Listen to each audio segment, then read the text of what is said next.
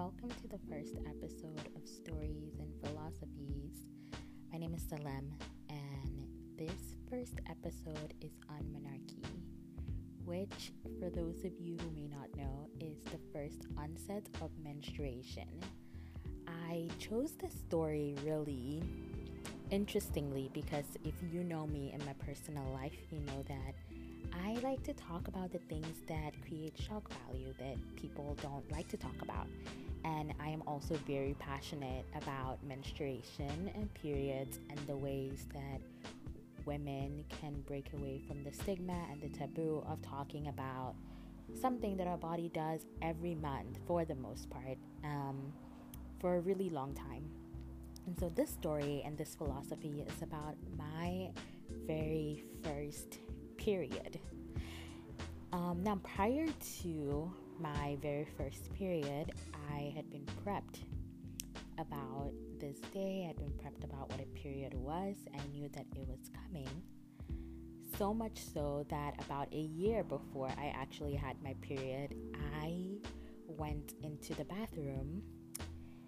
I took one of my mom's old pads and I put some red marker in water and I poured it all over the pad.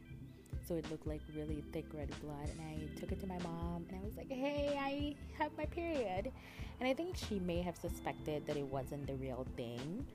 But she was just like, okay, well, we'll see if it comes back, okay? And it never came back. But I was so eager to kind of have this moment when I was no longer a girl, when I became a woman, that I willed it so much to happen to me. And I think about a year later, I'd kind of forgotten about this incident, and we were at a house in the village. And so I grew up in Calabar, in a city in Nigeria. And about once a month, we would go back to our village home. My grandmother was still living, and we had some family in the village. And so we would go spend a weekend here and there every month, every couple of months in the village. And so this particular weekend, my dad was building this huge mansion house in the village. We all had our own suites with our bathrooms, like a huge walk-in closet. It was unlike anything I'd ever seen before.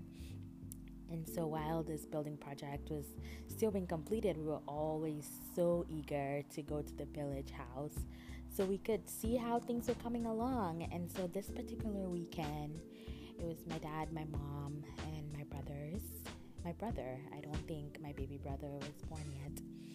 And we packed up, went to the village for the week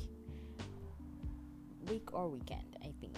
It felt like a longer vacation time. And so we went to the village, and as usual, we had so many trees, so many flowers that I always played with. And I would always play a cooking game. So I would always take the hibiscus plants without fail and try to pound them in a pestle with a pestle and a mortar to get this red tinted color that the hibiscus plant always had. And I would use it to make play soup. I don't know why I was always so interested in cooking as a little girl, but it wasn't ever real cooking. It was always cooking play food. And I think at this point I was about 9 years old. Was I 8 or 9? And so I went and I did that, my usual play food making thing, while my mom was in the outside kitchen.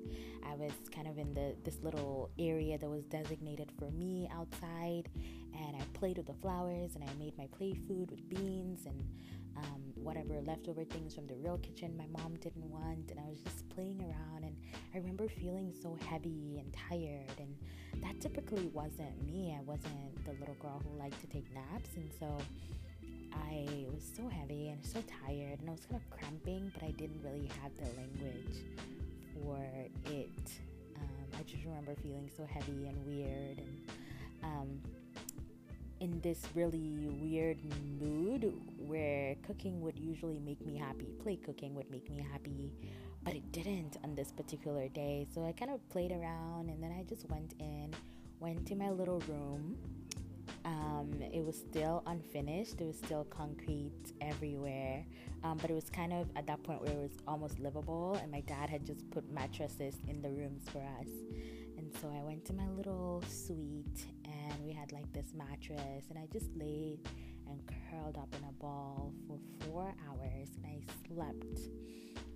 And I woke up, went to the bathroom, and lo and behold, my very own period. And it took me a second because I don't think I knew what was actually happening. I just remember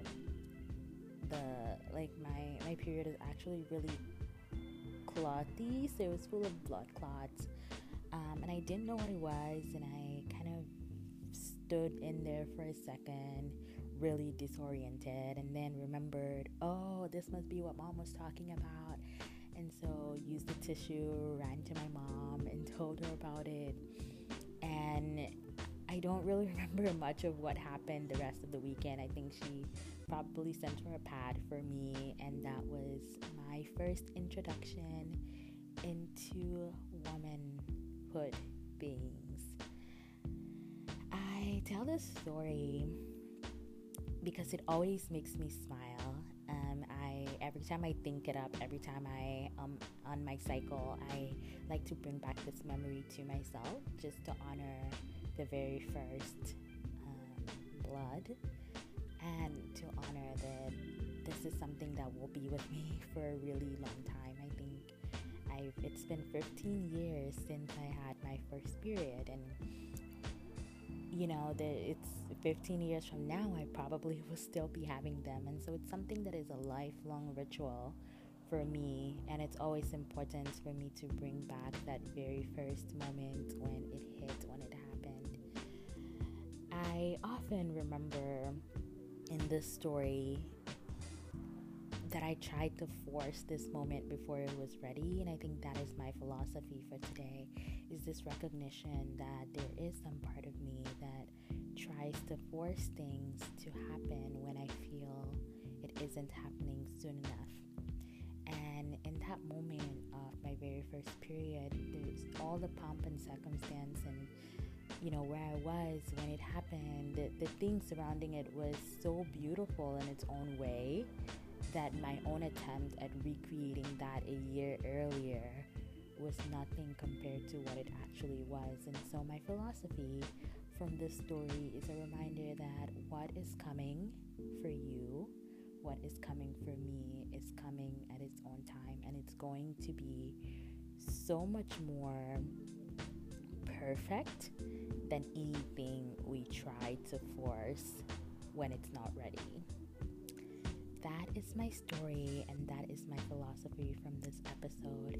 Thank you so much for coming on this journey with me. Happy listening, and have a beautiful week.